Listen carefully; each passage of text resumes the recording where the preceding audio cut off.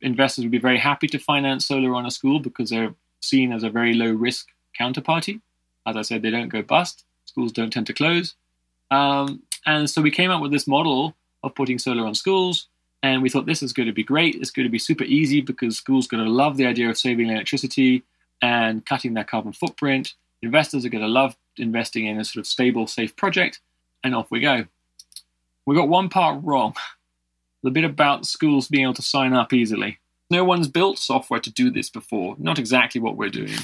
And therefore, we had to sort of go out there and try and develop a project on a school, work out how you do it, work out what the processes are, work out what the steps are, work out how to optimize those steps before we could then digitize them. You say, yeah, that worked, that was easier, that was better, that was not. So you kind of have to eat your own dog food to develop a tool in an area that's new.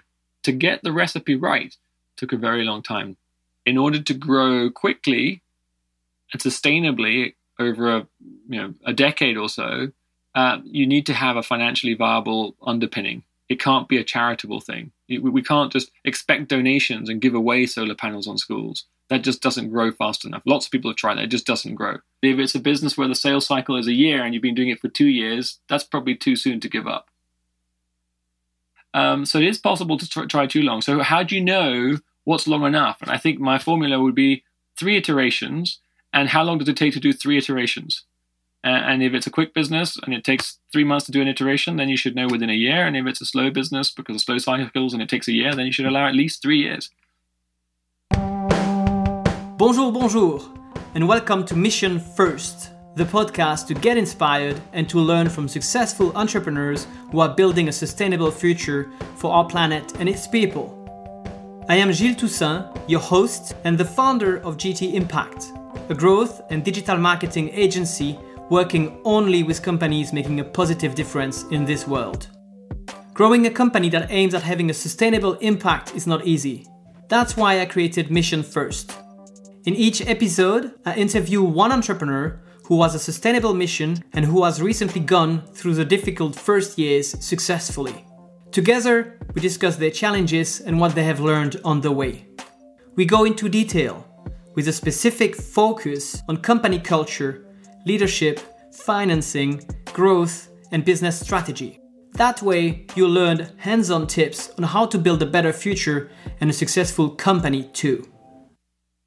So today I have the chance to talk to Robert Schrimpf. Robert is a serial entrepreneur. He has been the founder, the CEO, interim CEO, or director of 6 different companies, mostly in the energy sector.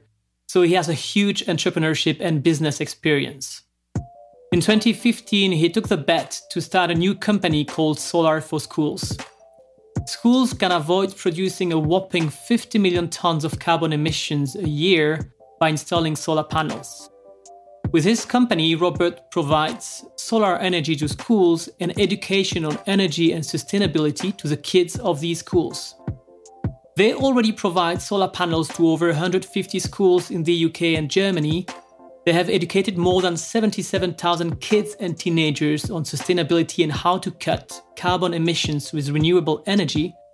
Their mission is to educate 2 billion children in the world. So today we are talking about a company that has and can have a massive impact on our world and our future. So I'm really glad to welcome him today. Robert, thank you very much for taking the time to be with us. How are you? Thank you very much. Very flattering introduction. And very excited to be here trying to share some experiences and lessons learned with others trying to make the world a little bit better. Yes, thank you very much. I saw that you said that you were a big fan of Greta, and I'm a big fan as well. And you think she has done good for your sector. I guess you meant the energy sector. Can you explain me a bit which change you've observed in your sector when you said that? I sometimes say that Greta's our best unpaid salesperson. So the idea of putting solar panels on schools is not new. A number of charities started doing it 15, 20 years ago. But most of them didn't have a commercial underpinning to ensure long-term sustainability of the model. So they did it for a few years based on donations. Then they got bored of the idea, then stopped. And So that was kind of the first wave. The second wave was when feed-in tariffs came along and masses of people started putting solar on everything, including schools. And then when the feed-in tariffs went away, that kind of stopped. But schools were still under the impression they could get solar for very little and huge discounts. Now, without subsidies, it's still possible to do solar on schools, but the expectation that they could have solar panels for nothing or at a huge discount has been a limiting factor in terms of its wider adoption. And where Greta has helped is by shifting the priority from I'm going to put solar on my school to save money to I'm putting solar on my school to help the planet. And that's where she's made a massive difference. It's changing that priority. Oh, fantastic. Can you explain us a bit what is Solar for Schools and a bit about your mission, even though I've already mentioned it, but you can maybe iterate and give us a bit more details about exactly what you do and what's the process you use to provide solar education, solar energy and education to the school. Sure, happy. Maybe I should start with what I was doing before. Before starting Solar for Schools, I worked with two venture capital firms, one based in Germany and then subsequently one based in the UK. So I spent 7-8 years looking at technologies in the clean tech space, as it was then called, to help decarbonize our society. And it was fascinating. I must have looked at over 1,000 businesses. We invested in a bunch of technologies. We worked very hard with a whole bunch of entrepreneurs to make those technologies work. And the challenge that we had in most of those companies was not that the technology didn't work, but that the adoption rate of those technologies was just too slow. And the basic driver was you'd go to a potential customer and they'd go, why should I replace my existing equipment with your new piece of equipment just because it has a lower, what did you say it was called? Carbon footprint, whatever that is. And so these companies just really struggled.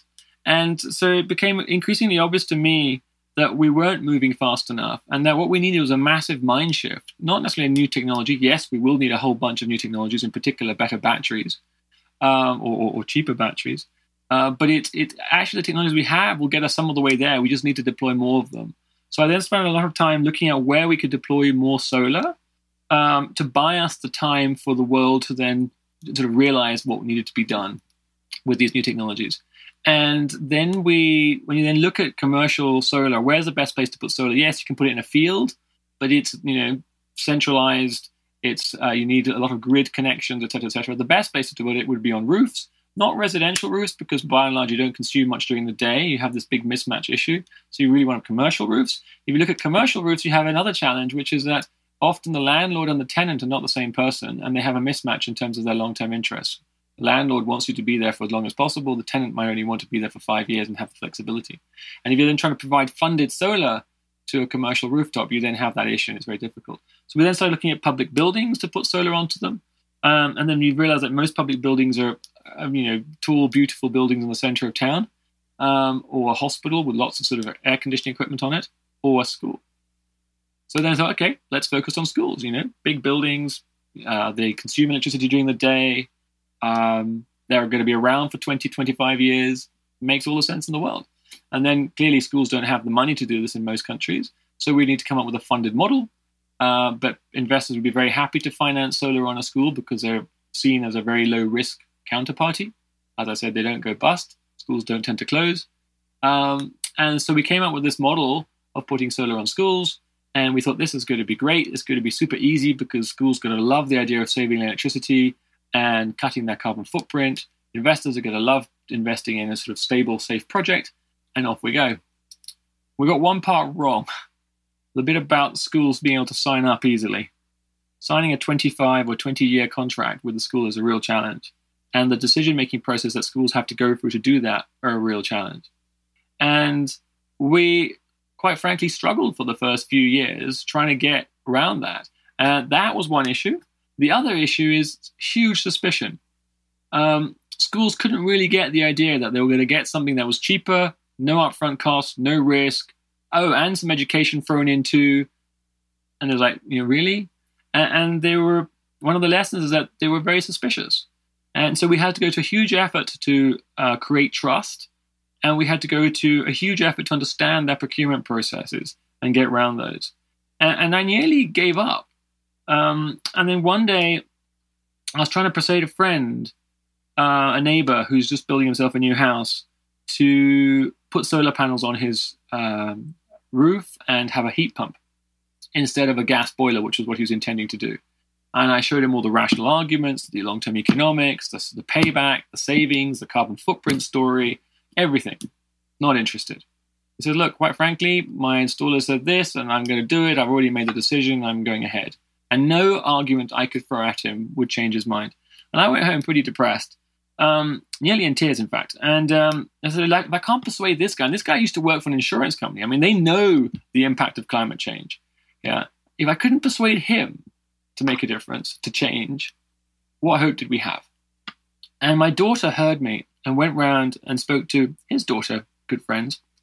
And over lunch one day, they tackled him and not physically tackled him. They talked to him about it.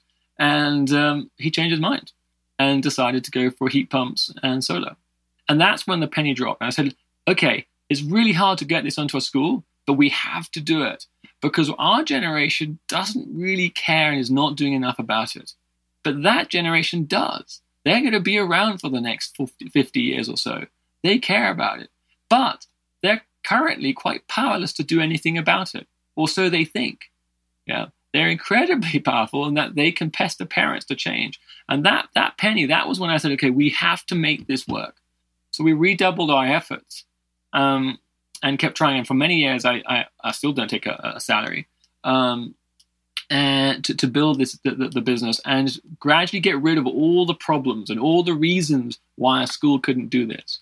And we've managed. We've succeeded to do this now in the UK and Germany, and we're working on the process for India and a number of other countries. To then go in to install the solar panels on the schools. And the really important bit is the education that we can then give those students. And not just teaching them about climate change, some of them know a little bit about that, but showing them what they can do to accelerate the pace to carbon neutral society. And that's the really exciting bit. And so at what stage are you right now? So maybe to give us a good idea of that, let's talk a bit about numbers. How big is the team right now? So we've just hired 3 more people. So we're now just over 22 full-time equivalents. So we're still a very small team. We're operating in 3 countries with teams. We've got a team in the UK, a team in Germany, and our back office and IT development team in India. And then through partners, we're now starting to operate in Colombia, Spain, New Zealand, and we're in conversations with half a dozen other countries to partner and roll out the solution to partners to schools in other countries too. Okay, and in terms of financing, how much have you raised so far? So we've raised just over 1.2 million pounds to date from mainly an international network of angels. And we're in the process of doing our A round now, which has taken a while to prove the model to the point where we're ready for an A round. That's something I underestimated. But we're in the process of raising 5 million. We have commitments for the first million already, and we have enough interested parties based on the amount that they would like to invest to probably complete the round at the full amount. And we're just waiting for valuation offers at the moment. Okay, and in terms of like break-even points, how are you right now? Are you already profitable? So at an operational level on the teams that develop projects using our tools, yes, they are profitable. At an overall company level, we're operating on a cash flow break-even, but that's because some of the founders and senior management are taking shares rather than salary at the moment. Let's start at the beginning, because you mentioned that you barely paid yourself a salary as well. So how do you start in 2015? Do you start it in parallel to your own job? How do you create the company? How do you start? Who do you start it with, basically? I have to say I was very fortunate in that the fund I used to work for before Greencoat Capital, I had some shares in that fund, and the partnership agreed to buy me out of that fund over a period of time. So for nearly 7 years, I have an income stream from that gradual earnout from that fund. And that was a lucky break. And that's what's allowed me to sort of survive while building the company. That plus we happened to buy a house that's a little bit too big for us. So our guest apartment, we've done Airbnb on it for the last 4 years, and my wife's been running that. So that provides an income stream too. So yes, I was very fortunate that we had some income from 2 other sources that we could then survive on without eating into our savings too much. Okay, to be able to pay yourself. But how long, when you start in 2015, how long do you stay alone before basically getting someone else on board as an employee or as a co-founder? I've always started my businesses with one other person. I always start with someone else. And that's a style thing. I have entrepreneur friends who like to start businesses themselves, or have entrepreneur friends who basically from day one hire a CEO who's going to run it, and basically they just coach them. In my case, I liked to run the businesses for the first X years, or for as long as the company needs me, or I can't replace myself with someone better. But I always tend to start a company with a complementary individual. So I find someone who's complementary and start their business. So in this case, it was someone who had a lot more experience in developing projects, in renewable projects at scale, and someone who I'd worked with for 3 or 4 years previously in my previous roles. Okay, and what are the first steps in after you create your company? So you decide that you need to educate the children in order to educate the parents, and to make also this move to the solar panels in schools. So what are the first steps to contact these schools? What are the first experience you've made? So in my previous life, I was involved with the internet a lot. So the whole idea was to digitize the processes to make them as efficient and low cost and transparent as possible. So we started with a website, and we started through social media. And the idea was, when we first started, that parents would find out about this idea, and that they would then promote the idea to the school as a means of the school saving money. And at the time, that was quite possible for school to save a reasonable amount of money day one without any investment. And so as a way of parents supporting schools. So we did quite a lot of Facebook marketing, and used that to then optimize the onboarding process on our website, to generate leads at the lowest possible cost. So that was kind of step one. And from day one, we were adamant that we were trying to get to the point where a school would sign a contract without us hiring an army of salespeople walking around and visiting every school, because we knew that was too expensive and too inefficient. And it took us about 9 months to sign our first school up. But we had 300 leads. So if you think of one sign up versus 300 potentials, the conversion ratio was pretty terrible. Very cheap, but terrible. And if you're then trying to do thousands of schools, that's obviously not going to work. So we then focused on targeting the schools directly, or finding champions within the schools. We basically found that parents would sort of pass the ball onto the school and then sort of run away. And you really needed to engage with the teachers, a science teacher, a governor, someone at the school. So that was kind of the second push. And that is harder to get the leads, but the conversion ratio was better. But the third stage was when it started to really move more quickly, which is when we engaged with the trusts, the dioceses, the councils, who then were involved with not just one school, but multiple schools. And once we worked out how to work with them, they could then promote it to the schools within the regulations and the restrictions of our own procurement. And then you wouldn't sign up one school, you'd build one relationship and get 12 schools. So one lead then led to many schools rather than many leads leading to one school. How are these councils organized in the UK? Because it's something a bit new for me. For example, in Belgium, it's something that I don't personally know. So the first experience you said was mostly through social media, lots of leads, very cheap and like very low conversion rate. Then using these like parents as champions, which had a higher conversion rate, but was pretty slow. And then when it started to work with these councils. So how are they organized in the UK, and how did you manage to convince them, and why did you manage to convince them? I think we probably didn't manage to convince them and haven't managed to convince them. It's just that the world has moved on. And in the UK, for instance, there are more and more councils who are declaring a climate emergency and setting themselves targets to decarbonize within 20 to 30 years. And as part of that, suddenly we become very relevant. Before, it was you're just some other guy trying to rent some school roof to put solar on it. And now it's, okay, we can see that by working with you and partnering with you, we can achieve our carbon reduction goals. So timing was crucial. Yeah, timing. And maybe Greta Thunberg helped on that timing. So thank you, Greta, again. And also, we learned about what the restrictions were around councils. Councils can't, the relationship between a council and a school is quite an interesting one. The governors of the school make the decisions, but they are restricted by certain criteria that the council dictates. The council can't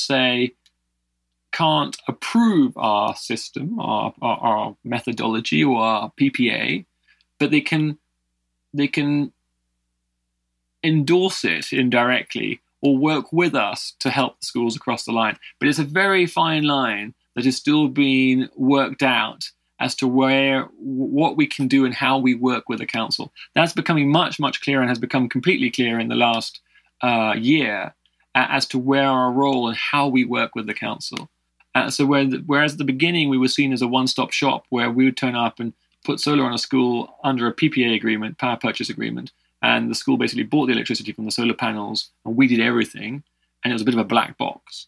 That was quite difficult for them to get their head around. Now we work with them saying, well, look, here's our process and our systems and our tool set to develop projects. This is how they're funded, and this is how we manage the systems. It's all very open and transparent, and we can help you get more of your schools across the line, whether because you fund them and we'll help you manage the funding, or because you manage them and we'll provide you with the tools to manage them.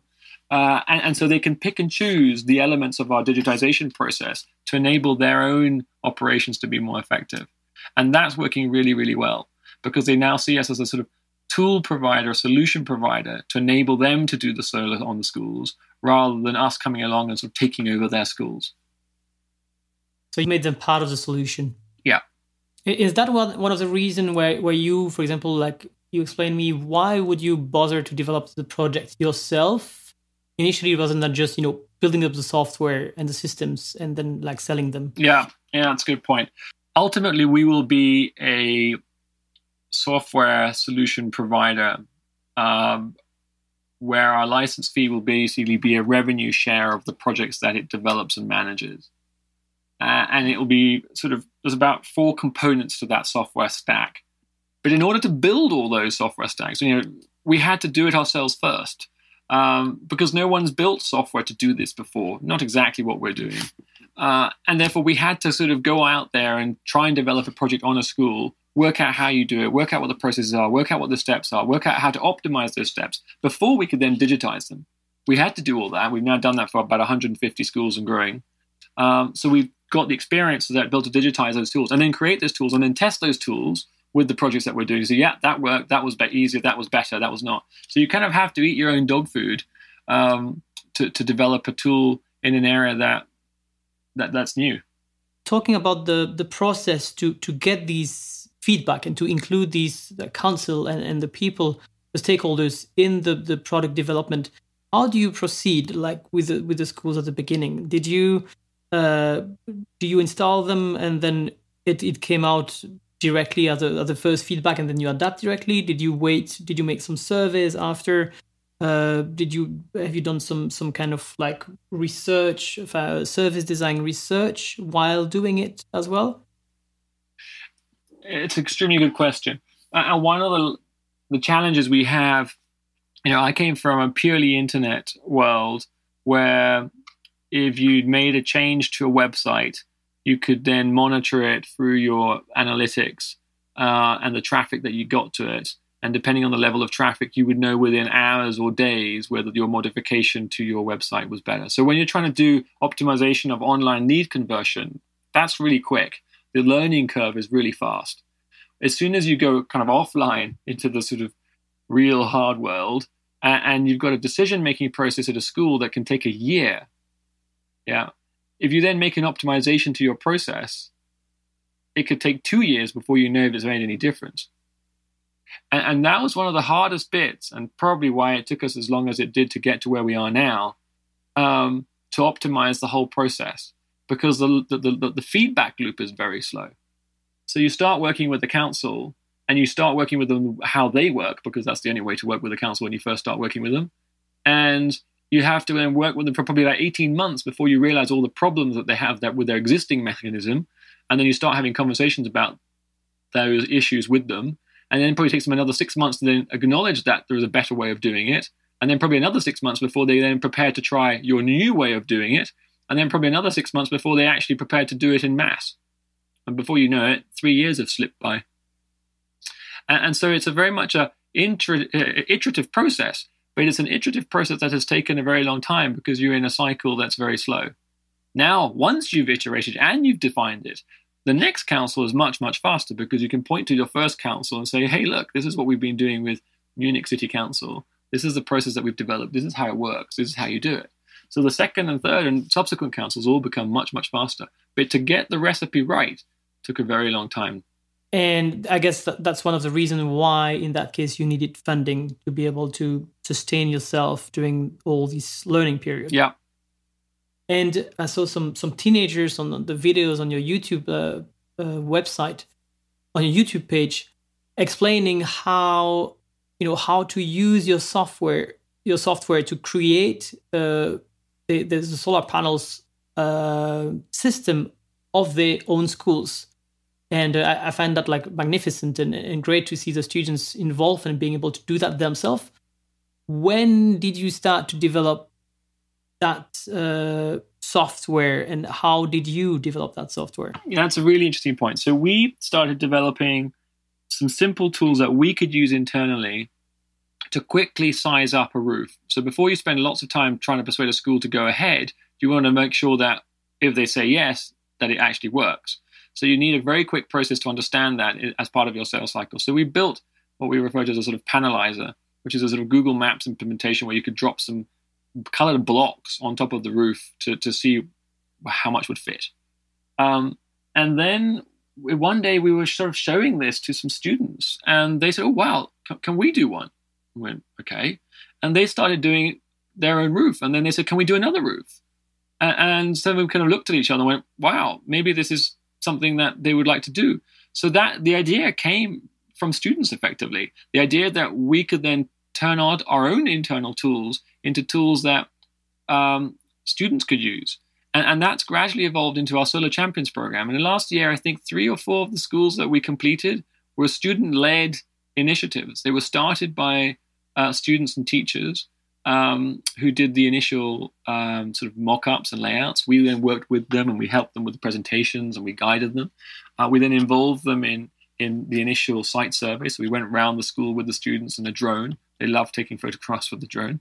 And so we then, well, wow, we should probably build that process into our development process. So now our partners, we often send our education partners in to do the initial site survey, and they do a workshop with the students, and then they go around the school with a drone and taking photographs of it. And that's become part of the process. But it's led us to the point where saying, well, how far could we take this? And so we've just got a grant from the UK to develop a mobile app that will first teach students the basics about carbon literacy and energy. And then it will lead them through the process of developing a project for their own school and ultimately doing the site survey for that school so that we have all the information we need to prepare a proposal that they can then share and distribute within the school to get that project to happen. And this is part of the app is kind of an extra level up on part of a strategy that's evolved over the last year, which is sort of a two-pronged attack. What we discovered is that most schools would like to do solar, but it's too far down on their priority list, especially if there are no direct savings. They kind of like to do it. Yes, it needs to be done at some point, but they've got lots of other priorities. By the students being involved in that project, it pushes the priority up the list. So that's part of the strategy to increase the conversion ratio and enable more schools to go solar. This is a fantastic haha moment when the students actually tell you that they would like to use the software themselves to build the solar panel systems. And how did you arrive to that point? So, I mean, where were you actually seeking feedback from the students at that time, or was it from a friend of your daughter or kids that just told you that? So how did that moment happen? How do you put yourself in for the future entrepreneurs, for the entrepreneurs here, who try to really get their product right? How did you get yourself in that situation to manage to have that feedback from the student? Well, I have 3 kids, so I must have showed it to them at some point, and they had a go at it, and they quite enjoyed doing it. So with that at the back of my mind, we were then invited to some school conference where students came around to understand what we were doing and to understand about solar. And so I took a couple of computers along with me and set them up so that they could then look up their own school and see what happened. So that was another sort of clue, the feedback I got from that. But actually, interesting enough, the idea of possibly doing this had come up maybe earlier, but I'd actually parked it and decided not to pursue it because our education advisory group was very concerned about us being seen to use students to sell what we were doing. And we agreed with that. I mean, it's a very a dangerous moral area to cross. So we kind of parked it. But then when a German council actually paid us an additional premium over the cost of the solar panels to involve the students with the process. Yeah. And then when Greta Thunberg was basically persuading kids to stop going into school, for climate change, we thought, hang on a minute, surely far better for the students to spend time in school developing a solar project rather than marching on the streets. And so a combination of one council paying us to involve the students in the process and Greta Thunberg again led us to believe that actually I think this is morally acceptable to provide the tools to students, and if they want to develop a project, then great. And now they are completely involved in your iterative process to improve the app and the software, I guess. The grant includes 3 or 4 iterations with students. I think starting with 10, then 100, then 1,000 as part of the 3 iterations of the app. So yes, a lot of students will be involved in fine-tuning the app. Okay, and when you talk about creating trust for the schools, that was one of the hardest thing you encountered. Besides Greta helping you on the message to push the message, have you and the teenagers and the kids and the students showing interest for your product? Is there something you've done or adapted to manage to create more trust with these schools? So we did a number of things to try and demonstrate trust or earn trust. The first thing we did is, before we had any school reference sites, it's really difficult to persuade a school to jump up and sign a 25-year contract with an organization that has done no schools before. And it just so happened that we knew a company who'd already done 20 or 30 schools, but didn't want to do it anymore. But they needed someone to sort of take over and look after those schools and provide some element of educational content to those schools for the lifetime of those projects. So they basically enabled us, we joined forces, and that enabled us to show a reference list of schools that we'd worked with. And one of their key members of staff joined us as part of that. So that person could say, look, I've already done these 30 schools, and I'm going to help you go solar. So that was one. We basically acquired a track record. The second thing we did was, in our pre-seed round, we raised money from an organization called the Low Carbon Innovation Fund, which was owned or set up by the University of East Anglia. And we felt that having a stamp of approval from a university would also provide a level of credibility. The third thing we did is we provided a profit share. So when a school signs up for solar funded by the entity we use to fund the systems, and I'll come back to that entity in a second, part of that deal is that, yes, they get to pay for the electricity from it, but if there's any money left over in the pot after the investors have been repaid, they get a profit share in that. And that vehicle that we set up, it's a community benefit society, and the community benefit society members are the schools themselves. So this is the final step in terms of making it easier for schools to sign up. Is they're not signing up with some pension fund, there's nothing wrong with a pension fund, or investor that they have no influence over, but they're signing up with a club, effectively, a society of schools, where the schools themselves are the members, the schools themselves vote for the directors. Yeah. And that club is the one funding and owning the assets on their roof. And that final step, it was quite controversial because you have to explain it, and it's a little more complex to explain. But once schools understood that basically they're joining a club of other schools, the more schools in that club, the easier it is for them to join. And that's created a virtuous circle of trust.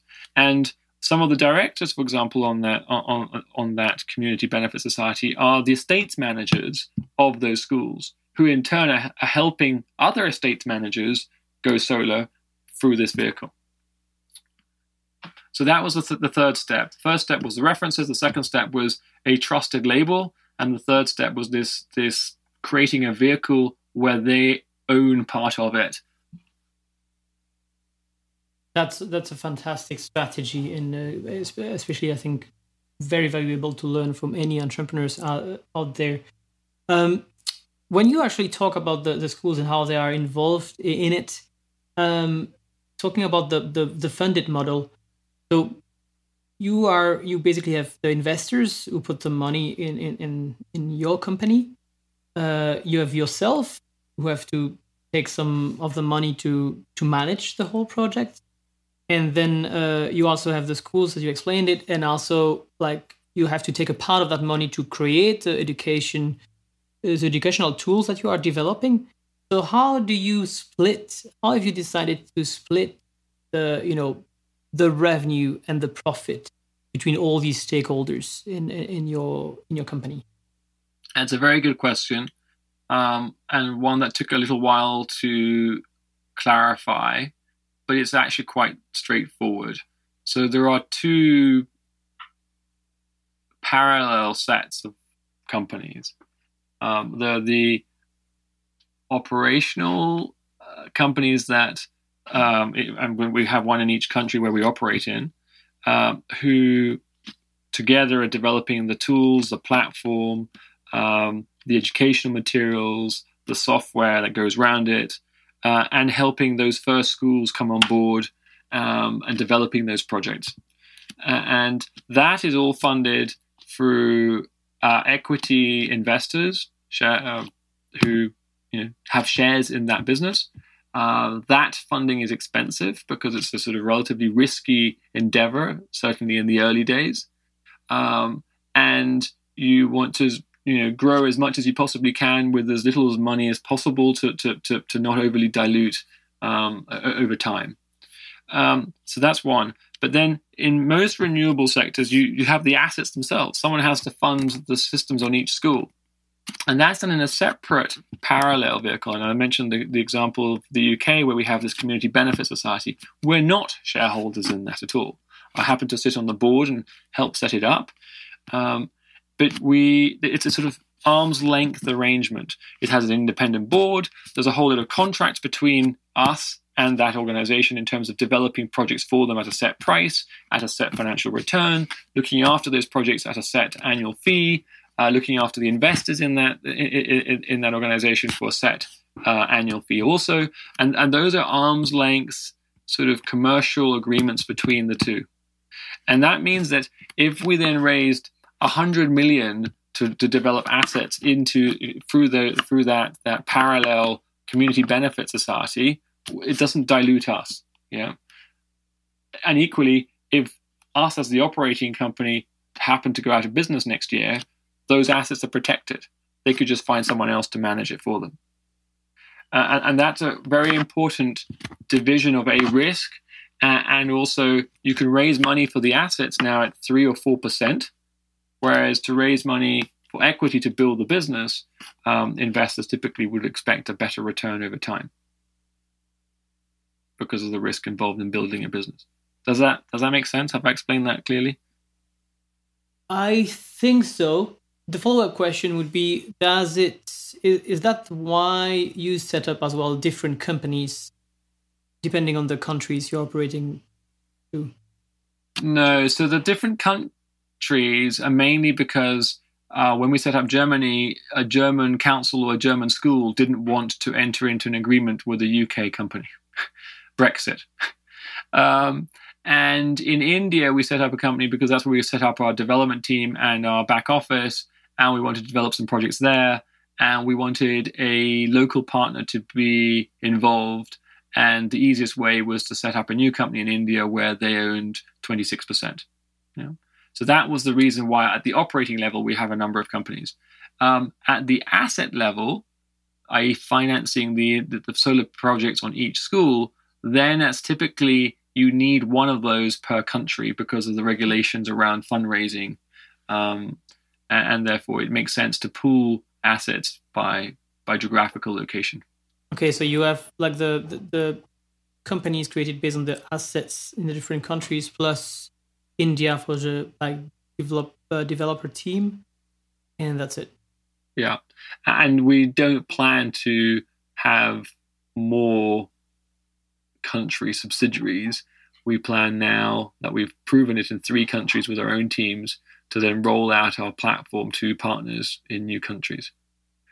You're not planning on a exit scenario here. You're planning the investors know they're going to make money because of the percentage you're going to make. They're going to take on all the management you are doing. So at the asset level, they make a fixed return. It depends on the country, but in the UK, it's going to be 3.5% to 4% in the future. In Germany also, in the past, it's been 5%. If they're going to invest in India, it'll be obviously higher to compensate for exchange rate risks. What would be the assets here you're talking about? The solar panels. Yeah. So they're investing in the solar panels on a school. You make between, maybe in the future in the UK, it'll be even less, 2% to 4%. It's a reasonable return for very low risk social impact investment. That's on the asset side of things.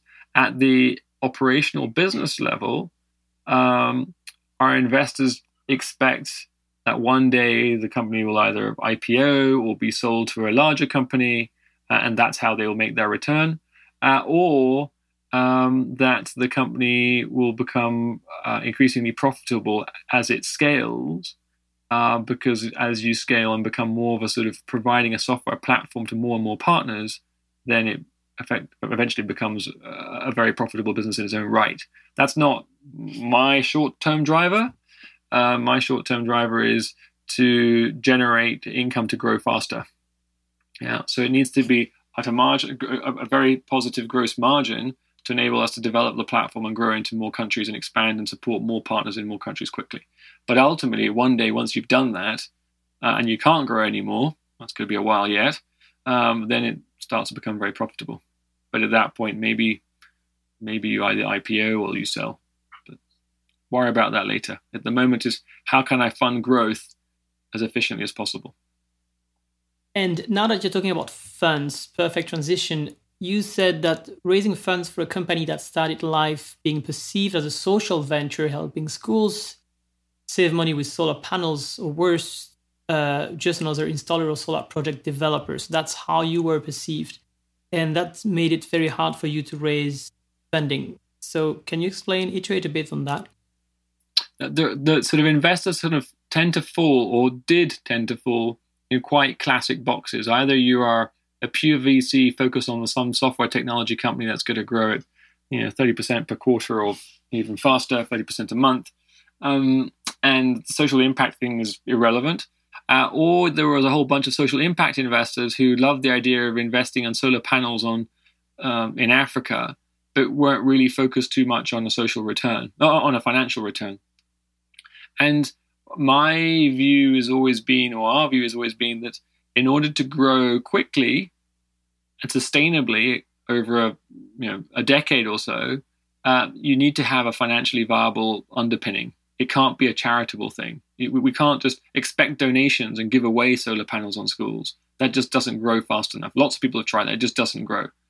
People get tired of it. You have to have a financial model underneath it that drives that growth. And so therefore we, for a while, fit just between those two. Now, as we've grown and proven ourselves, and the world has changed a little, the social impact investors have realized they need a financial return, and the financial investors realize that the world is becoming more socially focused and carbon reduction focused. And now we then tick those boxes better. And the other thing is that whereas at the beginning, if you looked at us, you'd saw some project development and not much software. Now we've got a lot of software to show. And yes, we happen to do some project development in order to develop the software. But at the beginning, it was a bit difficult to say we're a software company when actually all they could see was 3 assets we just developed. Perfectly explained. Thank you very much. And that's great to see that, the VC tends to now take more into account the social impact. That's something that came up also with Lubomila.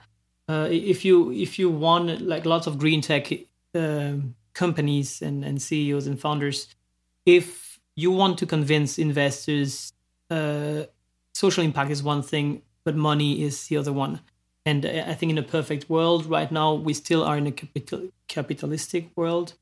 You need to have both if you want to be a green tech founder with an impact. You need to be able to combine both and find a way to have a big impact, but also to generate money with it. In terms of challenges you faced, you also told me that it was hard for you to expand globally with a small team and limited resources until the model was proven. So what did you do to overcome that challenge?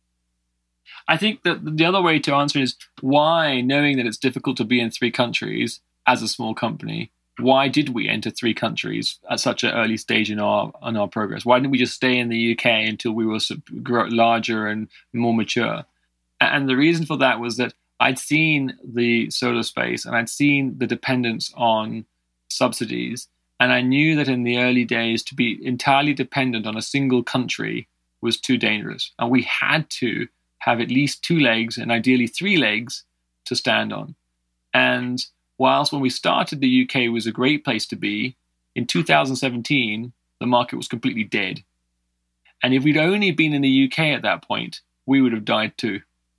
But by that time, we were starting to build a number of projects in Germany. So 2017, we survived because we had operations in Germany. And then India, why did we go for a 3rd country? Well, we spent a lot of time thinking about what country would we do 3rd. And India has a number of advantages. One, it's English speaking, and most of us were English speaking. The law is very similar to English law, and therefore most of our contracts could be replicated and reused. India is a relatively low-cost country. I mean, compared to Europe, it's very reasonable. And therefore, we could build a back-office team in India at a fraction of the cost of Europe. And therefore, our few pounds that we had could go further, and we could develop more and create more with a very limited resource. So it was circumstance that and strategy that forced us into 3 countries, and therefore we had to make it happen. If we just stayed in one country, we wouldn't be here today. It was a good strategy recommendation that goes against, I think, some of the best practice that you sometimes hear. No, but I think in general cases, I'd be incredibly wary of going multi-country early. It's incredibly painful. I mean, just consolidating our accounts before you have a CFO, because, when you're a startup, you don't have a CFO, is horrible. And it's taken a vast amount of time in the last year to get our accounts to the point where the three different, or the parent company and the two subsidiaries all report in the same fashion in a structure that makes sense, and we can get management accounts out of it on a regular basis. And so I would absolutely not recommend going into more countries until you absolutely have to. In our case, we absolutely had to very early on. And who took the role of the CFO in that case? Was it you just spend extra hours to just make sure everything was done properly? Yeah, I hate bookkeeping and accounts. And I must have done something very bad in my previous life because I spent far too much time doing that in the last 18 months. But I'm delighted that we've now found a brilliant CFO who's going to be joining us in this fundraising.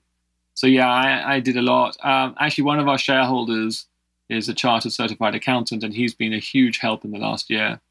Of course, we have bookkeeping companies in each of the countries that we operate in, and they've been reasonably helpful. But they made sure that we complied in each country, but that weren't particularly helpful in terms of an overview and consolidation of the business as a whole. I'd like to talk a bit about the business models. You said, you went through, of course, selling to schools is very hard, as you said, it's very particular. And beside the long iteration process, what are the different business models you've considered and that until you picked up the one you have right now? So I think what you're referring to is when we first started is we were focusing obviously on selling to schools because that's our current our end customer. And then over time we realized that actually the schools are part of councils and other networks and we have to work with them. And then over time we realized that actually local community energies are better positioned to work with them, or local utilities. So for example, in Germany, a lot of councils own the utility. So by partnering with the utility and providing the utility with the tools, they can speak to the councils much more easily than we can. Yeah. And so over time, it's gone from a direct to the school model to an indirect model through partners. And that's a challenge too, because the skill set you need to talk to a school is not the same skill set you need to then train a partner and manage a partner, or work with a utility, or work with a community energy group. And the other challenge we had when we first started working with community energy groups is they saw us as a competitor. They saw our project development piece rather than our software piece, and the project development piece is arguably competing against them to develop a project in their territory. Very territorial community energy groups. And so it took a while to say, no. We did project development because we wanted to develop the software. We've now developed the software. We want you to use the software. And that transition has been interesting. And it has challenges. Yeah. And in terms of growth, because you have all these different partners, or let's say stakeholders you interact with, like the councils, the energy communities, what has been your growth strategy so far, and what has worked for you?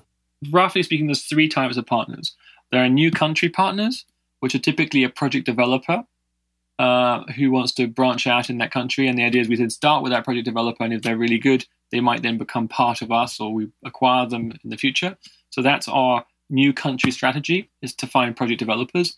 And the first ones we found through our network of shareholders. So it's personal recommendations. But now we're starting to use LinkedIn to find them. So through our extended network of sort of 3,500 contacts in LinkedIn, through that you can then typically find someone in solar in pretty much any country. So we're starting to do that. So that's at the country level. Within the countries that we've already sort of established a base and we then want to go deeper, then you work either with utilities or through community energy groups. On the utility front, there's typically half a dozen utilities in any one country, apart from Germany where there's lots. But actually most of those, a lot of the smaller utilities are via E.ON. So that's very easy. You find the utilities. One of our shareholders was a former CEO of a utility. So through his network, we can find the utilities and speak to the utilities. So that's the utility branch. And the third branch is the community energy groups. Now, most countries have an association of community energy groups. And in the UK, we're in conversations with the Community Energy England, who are keen to promote our tools to their members to enable the members to be more effective. In Ireland, which is one of the countries that we're starting to look into, we have an initial conversation with the SEAI, which is an agency that's set up, or one of the roles of that agency is to help new community energy groups get going. So that's how we're going to then reach out to community energy groups in Ireland. For Germany, there's an association of community energy groups. In Belgium, there's a community energy association for the whole of Europe. And we've had a number of conversations with them. They've just redesigned their website. Their website now has a bunch of tools aimed at community energy groups to become more effective. And the idea is that we would then provide our systems as tools via that association. And the same for Germany and UK and Ireland we're already in conversations with. And we're about to be introduced to the French Association of Community Energy Groups too. So that's how we then tackle community energy groups. And then the final group is education partners. And that we search through our network of existing education partners. And through searching through LinkedIn, we find new education partners. So that's how we recruit that fourth set of partners. Great, thank you. So basically direct contact to the local community energy groups and electrical utilities, because there are not so many of them, and then it's easy to expand through them. And then also solar project developers through LinkedIn mostly. Correct. Direct approach through LinkedIn and through associations, and therefore it doesn't require a significant marketing budget. Yeah, that's good. That's good that not everything in your area is hard. That there's some easier parts too. Jan Mikkel Hess, the founder of the EcoSummit, asked me a question of LinkedIn. Every time I ask the people on our newsletter or sometime on LinkedIn if they have questions for our guests. And this time Jan asked me how many of your school PV systems have been initiated by students in their own schools so far. So I believe that the projects we currently have in the UK, 3, in Germany, 1, and of our current pipeline, well, it depends which pipeline, but there's one pipeline that's actually the entire pipeline is being driven by a youth group in Yorkshire. So there's a bunch of kids who want to set up a community energy group, and we're working with them, and that will be multiple schools. So going forward, it'll be an increasing number. What percentage, I couldn't tell you at this stage. It depends on the balance between community energy groups, students / youth groups, and utility partners. Good. And to jump into transition from that question from Jan, so he's the founder of the EcoSummit, and that's basically how I discovered you as well. So EcoSummit is an event for investors to meet startups in the green tech world, let's say. How much would you recommend an entrepreneur to go pitch a startup at that kind of event? How much did it bring you? Oh, definitely worth doing. And not just because I know Jan personally and he's a shareholder, which I should disclose. But the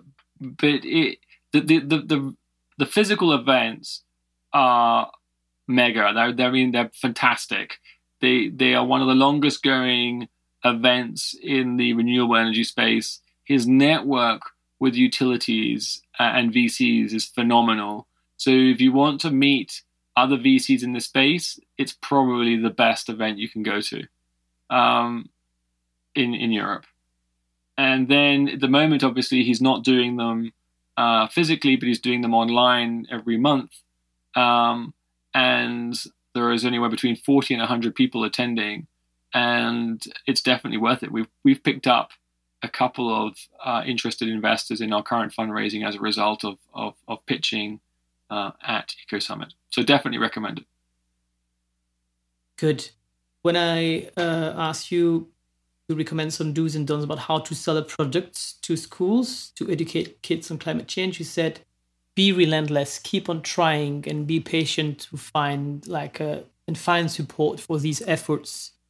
Can you explain us why you said that? Yeah, and I guess most entrepreneurs and most professors of entrepreneurship will tell you that perseverance seems to be the number one criteria that determines success. So at the risk of saying the same thing over again, what I might add to that is that most businesses that I know that have been successful, it wasn't the first version of the idea that succeeded. It was the second or third iteration. And depending on the segment you're in, how long it takes you to iterate 2 or 3 times could be months if it's some sort of mobile app, but it could be years if you're dealing with a sales cycle that takes a year. And therefore, yeah, maybe if you've been trying to sell a mobile app for 2 years and you've done 4 iterations, maybe that's enough. Yeah. But if it's a business where the sales cycle is a year and you've been doing it for 2 years, that's probably too soon to give up. Give yourselves a time. And it's difficult to know. And I think the key point is it's difficult to know how much time, right? Everyone says, well, you've got to keep trying. But equally, I knew someone who tried to market a coffee machine that required capsules. And he spent 10 years trying to do that. And what happened in his case, it wasn't going to work. You needed someone like Nestle, who's got a huge infrastructure system that then basically just developed the Nespresso. So his idea was right, but he was just never going to get that idea to work because he was in the wrong place to do it. Yeah, and he probably tried for too long. Yeah, so it is possible to try too long. So how do you know what's long enough? And I think my formula would be 3 iterations. And how long does it take to do 3 iterations? And if it's a quick business and it takes 3 months to do an iteration, then you should know within a year. And if it's a slow business because of slow cycles and it takes a year, then you should allow at least 3 years. Yeah, that's a very good point, and it's a question that that I ask myself as well very often, and that is very common for entrepreneurs. When do you have to give up? And I think, as you said, having 3 iteration, it's the first time I hear that as a rule, but it's actually could be a good thing. 3 real iteration when you really change something, whatever is the business model or the target audience or something.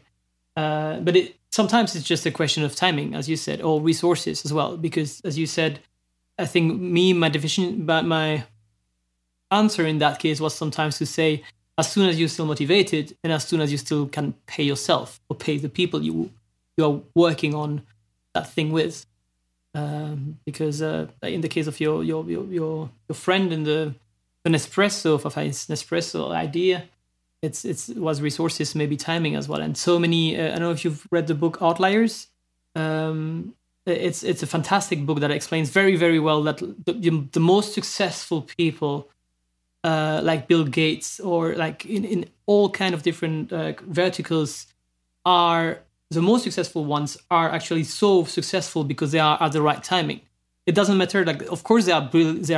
They have the right ideas. They have the right execution, but they became so big, and it would be almost impossible for someone else to become so big now because they were at the right timing when the informatic was starting to scale up, for example, and to be able to be in that level. I think what was it in the book they explained that 3 or 4% of all the richest people from the Silicon Valley have been there have been the ones started the company within 2 or 3 years range because everything was booming at that time. Yeah, you have to. In the VC world, I used to say there's 3 kind of companies that you can invest in. You can invest in a better mousetrap, which is going to be some much better version of something that already exists. A land grab, which is kind of project development. How much projects can you develop before the subsidy is over, or a rising tide, and a good angle on a rising tide is the best way. And if you think of it, software, 10 years earlier, 10 years later, you'd have missed the boat. Bill Gates was in the right place at the right time. Now, lots of other people were in the right place in the right time, and he's succeeded, right? But equally, you have to be the right person, and you have to be in the right place at the right time. I mean, that's true. But there's always waves rising at somewhere, and it's a question of finding the right wave or paddling for long enough until the wave comes along sometimes too. It's finding the right wave is a good metaphor for that. Let's finish and move on to the last questions that I ask my guests. What's the best advice you've been given as an entrepreneur? Hire the best you can. And it's such an obvious statement, but it's so hard to do.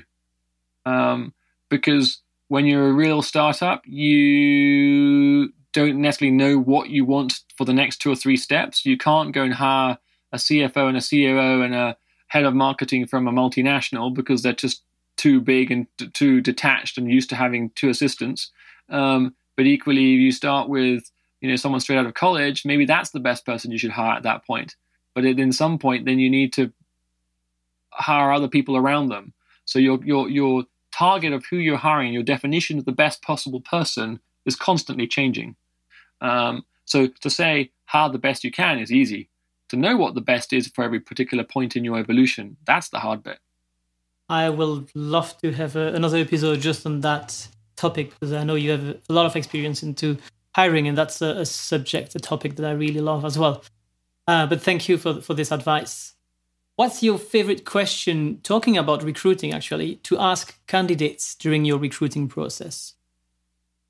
It depends on the interview, but I like logic quizzes. So I tend to ask a question around a bunker and 3 light switches, which if you really want to hear, I'll tell you. So you've come across a bunker. The bunker's completely sealed apart from a door at one side. On the opposite side of the bunker, there are 3 light switches, all in the off position. Inside the bunker, on a table, there's an old-fashioned incandescent light bulb lamp. It's connected to one of those 3 light switches. You need to fiddle with the light switches, do whatever you like to the light switches, within reason, don't destroy them, and then go into the room and tell me which of those 3 light switches control that light bulb. And you can only do it once. You can play as much as you like, but once you go into the room, that's it. That's a very good question, and I'm not gonna I will give the answer to those. I will give you the answer, but I'm not gonna make it as if I just find it out right now, because it's a question I think one of my professors asked me once, and then it took us a while to figure it out, and it's someone else actually in my class who found the answer. But and it's actually good that you say, if you would tell that to the kid, I think from this age they would probably not be able to find it, because I think if you go inside and just switch one switch beforehand, and inside you just switch one, and then you before getting in, and then you switch it off before getting in. Then because it's a bulb, you will just basically see which one is open and linked to the switch you put on, you switched on, and then you will see the second one with switched off but still warm, because it's a bulb, an incandescent bulb, and not a LED. That would be more difficult, I think. But that's a very, very good question. So I think that's a correct answer, isn't it? Correct. And you answered it very well. And most people, not most people do. Well, no one who has been asked a question who didn't get it has been hired. Let's put it this way. But they don't all have to answer it perfectly. The best answer is someone who answered it within 10 seconds and then sent me a message afterwards saying, but of course, you're assuming that A, the light bulb works, and B, the wiring works. Yeah. Which book would you recommend entrepreneurs to read?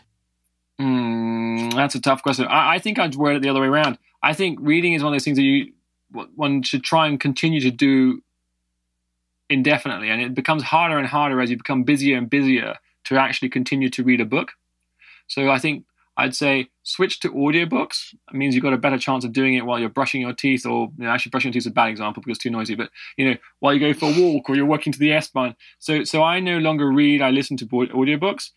And the second thing is, so that I actually remember the book, I set up a book club. So once a month I meet up with 5 friends, we have far too much wine and cheese, and we talk about the book that we read. And then that helps me actually remember the book. And there's lots of great books out there.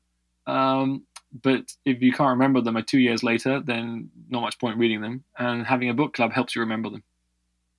The book club is a fantastic idea. And talking about the audiobooks, for example, what is the last one, not that you read, but the last good one that you read, or that you listened to, sorry? So I just finished reading Scale, which is sort of a study on how humans scale, and then how that applies to cities. Fascinating, why cities, as they get bigger, become more efficient. But also to businesses. And actually, there's a natural. It's got. I can't remember the equation now. But I haven't had that book club session yet to go through it to remember it. But there is a probability of a company surviving over a period of time, and it becomes incredibly small. Yeah, I mean, statistically, no company should really survive more than 200 years. Yet the oldest company until recently was 527 years old or something, some Japanese family-owned business making temples. And so for 500 years, they made temples, and then temples went out of fashion and they went out of business. So that was kind of fascinating as to, how companies grow and why they grow and how they scale. That was quite interesting. And before that, Attention Merchants, which is about advertising and how the advertising industry has become far too sophisticated around capturing our attention through social media and the mobile apps that we install on our devices. And one of our favorite books from our book club, which is a really unusual one, is Why We Sleep. And every single one of us now tries to sleep at least an hour more than we used to, as a result of reading that book. And I nearly made it compulsory reading for my team. That's great to know. And how does this book club works? Does somebody take a book he has read or listened to and then make a summary? And does he have to do it in like 1 minute to give a pitch? Or do you listen to him summarizing the book during 10 minutes without interrupting him? So I think some book clubs do that. They make one person in charge of each book. We all read typically 1 to 2 books in a month, typically books that are related to each other. We don't all read both books. Some we can read one or the other. And then we basically have a debate and discussion around the book or the books and the variations and differences from them and what we've learned from it and what we might do differently as a result of reading that book. And it's interesting. We read quite a lot of books about social equality, the way societies are evolving, a lot of Yuval Harari's books about Homo Deus and the lessons for the 21st century, and the politics of inevitability and where society is heading. And as a result of that, most of us are now actively engaged with our local communities in ways that we never were before. And trying to either be involved politically or in the process of setting up a local community car sharing club or some other way to sort of influence society at a local level. So that's one of the interesting things that came out of it. That wasn't the plan when I set up the book club. The plan was just to remember what I read. Very, very last question. Can you tell me one thing about you that I wouldn't be able to find out online? When I first met my now wife, she helped me build an aircraft or start to build an aircraft. And then a few years later, when the aircraft was built, I didn't finish building it. I took my wife, still not my wife at the time, just a friend, flying in it. Really? Yeah. And it flew? Yeah, it flew. So you mean it was an aircraft to fly, like not to fly you? Yeah, no. 2 people sit in it and you fly. Oh, really? Wow. Okay. So on that note, Robert, thank you so much again for your time and for sharing your experience and your fantastic feedback today and tips for setting up this company Solar for Schools. I really hope that you are actually on a rising tide yourself, and that you are finding yourself, you've paddled enough to just be on the right wave right now, and that you're gonna build help millions of schools to build solar panels and to educate the children with it. So thank you very much for that. Where I guess I will share the link to your website, Solar for Schools. Is there any other link or anything you want to communicate to our audience before we leave? No, solarforschools.co.uk is fine. Or if you want the German audience, solarforkinder.de. Thank you very, very much for your time. It's been great fun, very self-indulgent to talk about oneself.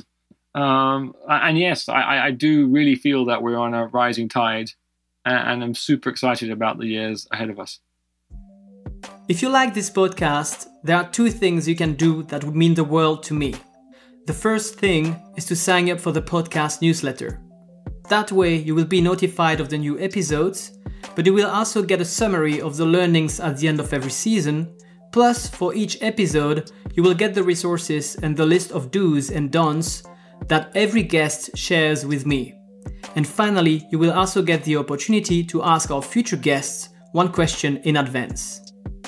You can sign up for this newsletter on gtimpact.com. The second thing you can do to be super helpful is to recommend this podcast.